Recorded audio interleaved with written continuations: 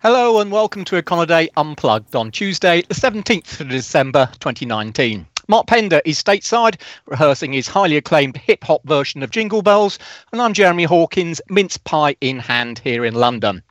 So, with the end of the 2019 trading year rapidly approaching, financial markets have been buoyed by an apparent Phase 1 trade agreement between the US, as well as fresh hope that European headlines may soon be no longer dominated by Brexit. Plenty of room for disappointment there then. Still, the Fed seems cautiously happy the way things are going. So, Mark, was there much to take away from last week's FOMC meeting?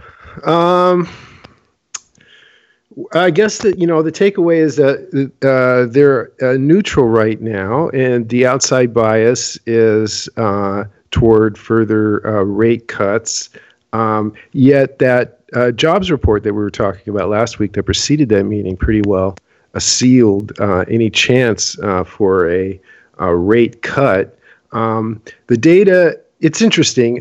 The data has been mixed here, but there has been some acceleration. I think a little bit in contrast to the global data in general. Just this morning, we had a real serious run of data that the Fed would certainly look at as justifying stepping back. And really, it's centered in the housing sector. The new home sector has just really, literally taken off. We had housing starts and permits. The graphs are just shooting up, and this was preceded yesterday, Monday, by the housing market index, which is compiled by the home builders, the nation's home builders. And this has been a series for since the mid '80s, and the readings we just got, and this has been kind of a subdued report for the last year or so, a little bit of life in recent months, but then just it took off to record highs on Monday, really signaling, and this is measuring optimism among home builders. So what do you think? Is this sort of a lagged response to low mortgage rates, or is there something else going on here? Well, it's certainly low mortgage rates. I think the central thing is the traffic component in that report. Home builders are reporting significant increases in prospective buyers, kind of to record levels.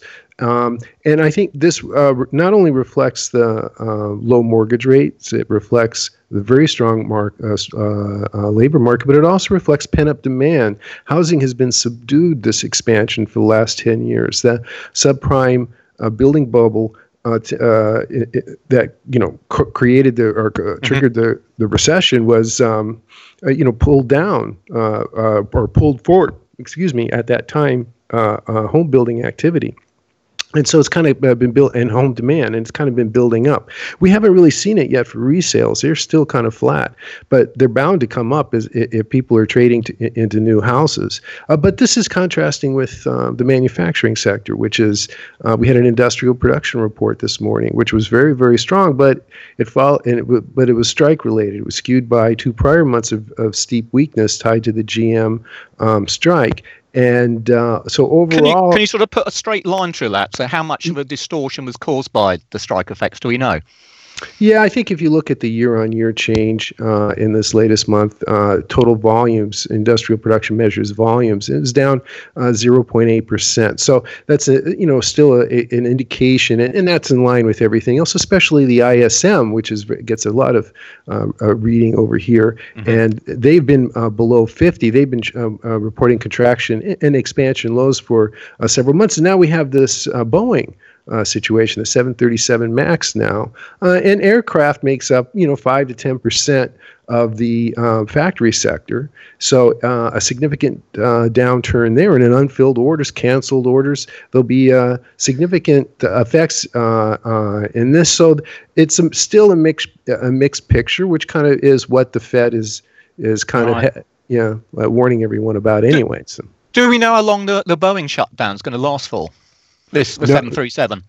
No, this story is still unfolding. It just came out. It just came out yesterday. It'll be interesting to see if we do get these cancellations, which would seem inevitable. And they did sell quite a few of them.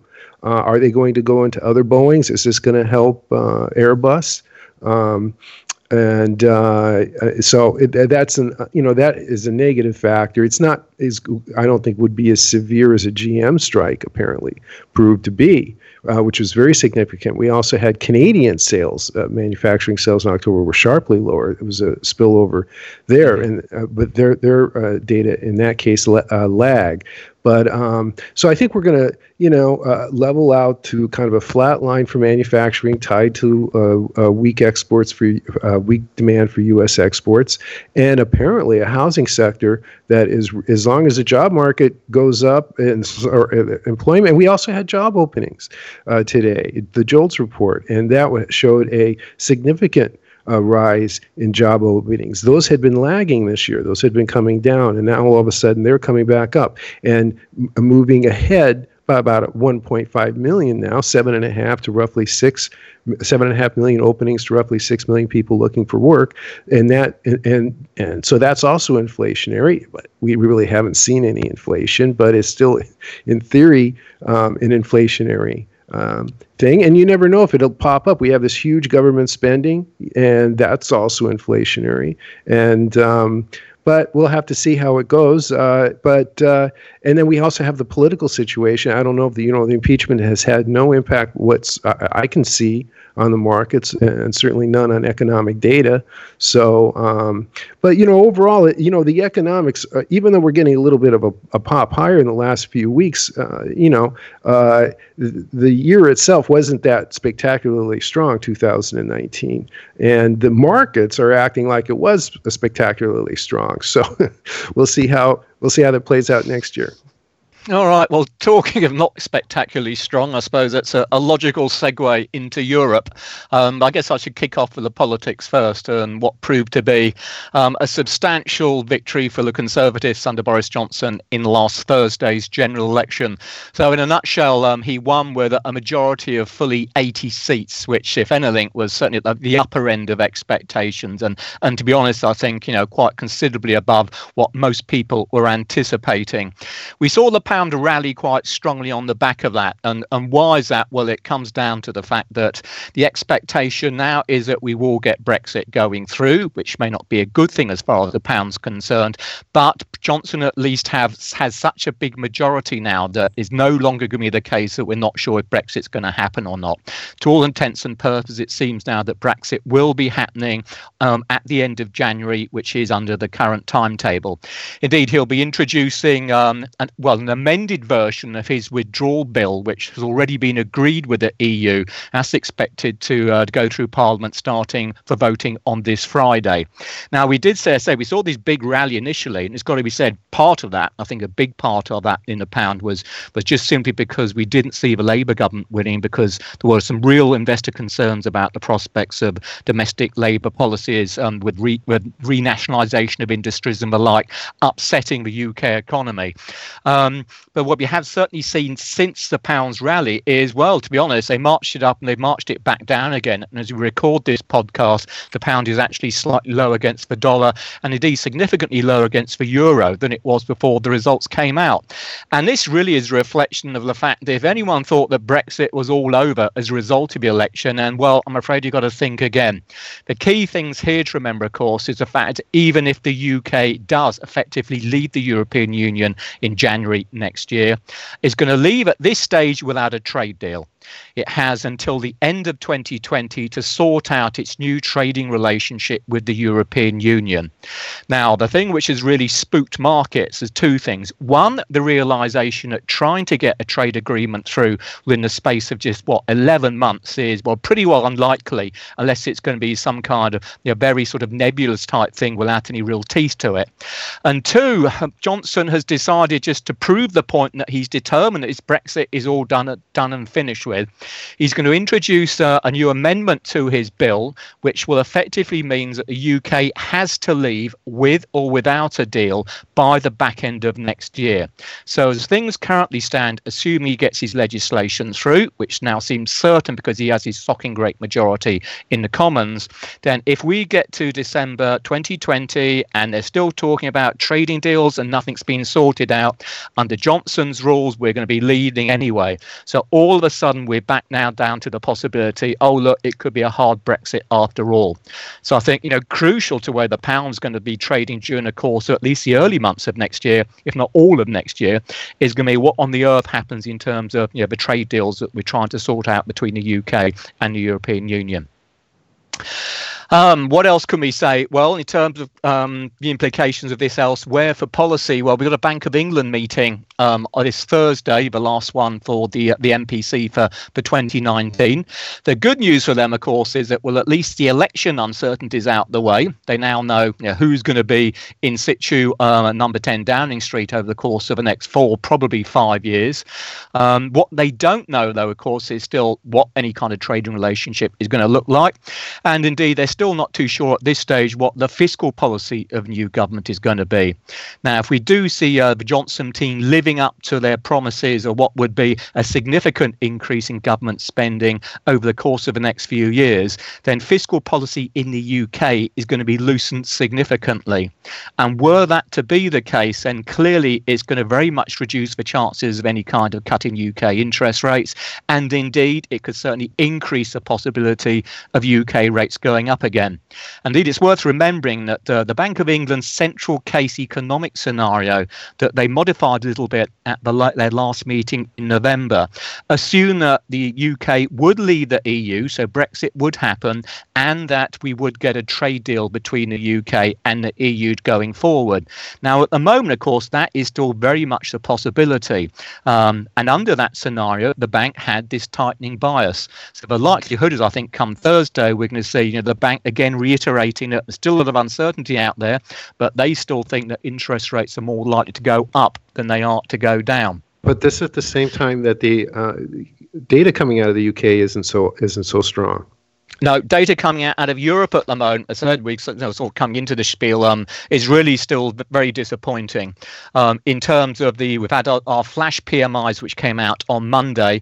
As far as the UK was concerned, this headline composite output index, the GDP proxy, if you like, was just 48.5. That was down from 49.3 in November, and really taken at face value means that GDP in the fourth quarter in the UK is going to struggle to keep its head above water.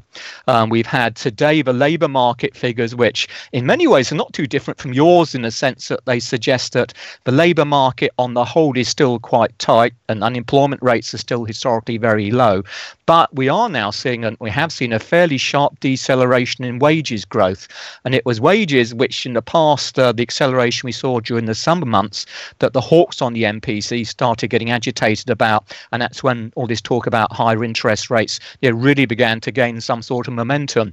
So, I mean, you're quite right. If you just stand back, ignore Brexit and the way what might or might not happen to UK economic policy going forward, purely on the basis of the current data at the moment anyway, it really looks as if the UK is struggling, and really it needs some kind of economic boost if we're not potentially going to fall into recession. Now, it's not just the UK which is struggling. The numbers coming out the Eurozone are really pretty well just as bad. Of course, we had the ECB's last meeting of the year last Thursday. And they weren't very dovish, right? They're kind of like the Bank of England in a way, right? Facing slowing economic data, but not... It's interesting. This is Christine Lagarde's first meeting, and so that in itself kind of guaranteed there wouldn't be too much coming out of it. It's interesting listening to her comments at the press conference. She's been labelled, and personally I think probably correctly, as being on the sort of the more dovish end of the policy spectrum. But if anything, her talk was, yes, making plenty of noises about, they're going through a slowdown, so, policy has to be prepared to adjust, etc., etc. But she was also highlighting the fact that some of the recent numbers are suggesting that the slowdown might be starting to come to an end. So some of the PMIs aren't quite as soft as they were. We did see that bounce in November inflation. We should get that confirmed in the final figures on Wednesday. So it's a kind of trying to take a slightly optimistic optimistic view, I think, of the figures. But nonetheless, I think, if you just stand back and look at what they're saying, they've still got very low inflation outlook. Their own forecasts suggest that even under the current policy stance, they won't be meeting their price stability goals within the 2 to 3 year forecast horizon. Their growth numbers, if anything, have been revised down a little bit as well. So I think, as far as Lagarde's concerned, it's more a case, I think, of trying to sell a story to investors. Look, don't worry, we may not be doing that well at the moment, but probably things won't get any worse. But I think from a market perspective, it's still a case of, well, look, will they have to increase their quantitative easing, which was just reaffirmed at 20 billion euros of net asset purchase a month last week, or indeed could they actually go still more negative in terms of interest rates? Just out of interest, I mean, we talk about hawks and doves. Apparently, Christine Lagarde would like to be regarded as an owl, which I assume says something about her perceptions of regards of her wisdom. But that, of course, remains to be seen. The other main point, I think, to mention about the ECB meeting last week was that the new president did confirm there will be a major policy review. We talked a little about this on last week's podcast. That is now expected to begin in January. And the aim is it will be completed by the end of next year. As we mentioned before, this will be very much a broad-based, deep dive into what policy for the ECB should be about. As soon as we mentioned, it could include at least possibly a change to the inflation target, which would be a real biggie. Jeremy? Yeah. I have a question about that.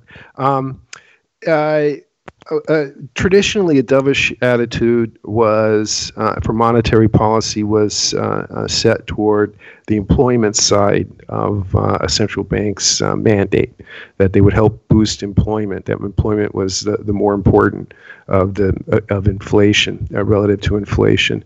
But with this new environmental thing, now that's not. I mean, that has a dovish feel to it, but it's not actually a monetary policy bias, is it? No, I don't think it is, and I think it's important to separate out, some sort of the green sort of sustainability type issues from what policy itself is actually aiming at. We will be having this big review, as I mentioned, but until such time as Parliament changes it, the sole raison d'etre for the ECB is to achieve its inflation target, which of course currently stands at close to but just below 2%. So anything to do with the green side of policy that Lagarde might want to introduce doesn't actually say anything about the structure of policy itself, or whether they're trying to be hawkish or dovish. It's just means of trying to accommodate more the general sense of population and the need to actually address some of the issues about climate change and so forth. But it also implies that the ECB doesn't plan to give up quantitative easing, or doesn't plan to be buying directly, bonds directly in the market, and that's a different step from a generation ago. Anyway. It is to some extent, yes. I think at this stage, the ECB has always been trying to make sure it operates in the secondary markets. It's been worried about operating the primary markets, because then you got questions about is it undermining the constitution, which forbids it from actually actively directly funding government deficits, which would then become the case. But say it's early days yet for Lagarde, and it's going to be interesting to see how policy is framed over the coming months and indeed years. One thing I would say, she's known as being a very good communicator, probably rather more so than her predecessor Mario Draghi, and to that extent it may be perhaps a little bit easier, say, to read between the lines. Perhaps we won't have to read between the lines quite so much as we have in the past anyway. What else should I mention from Europe? Really, I suppose quickest on the Swiss National Bank, which of course had their last policy meeting of the year last week as well. No changes there, no surprises there. So their key policy rate is still at minus 0.75%. The cross rate, the euro Swiss franc cross rate, remains pretty unchanged over the course of the last few weeks. If anything, I think you still got to say that the next move in Swiss franc rates would be down, simply because even though the cross rate hasn't moved, it's far too strong as far as the SNB is concerned. So at this stage, they're keeping their powder dry, but they may have to do something a little bit further out if we do start to see a renewed period of euro weakness for whatever reason. Right. round off, I suppose, on a slightly better note, we've had some more upbeat figures coming out of China. Retail sales in November up 8% year on year. That compares with 7.2% in October. And that unwinds most of the slowdown we saw in that month. Industrial production as well, that was up 6.2% on the year after 4.7%. And that was its best figure since June. So at least it perhaps means that financial markets be hoping that the worst of the slowdown taking place in China may be behind us. Clearly, this does not exactly give a new indication of trend, but it could offer hope that things are starting to turn around a little bit there. And Bank of Japan, the last of the big central banks, they'll be meeting on Wednesday, and no change seen coming out of them either as we move into 2020. Mr. Pender, anything else we should be talking about? No, I think we covered it.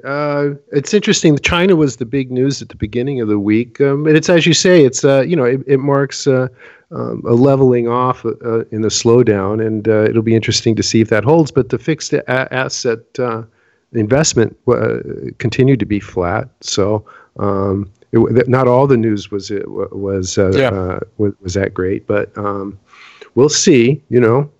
We live in hope, if not necessarily expectation. All right, then. So that's it for now. From Mark and myself, thanks as always for listening.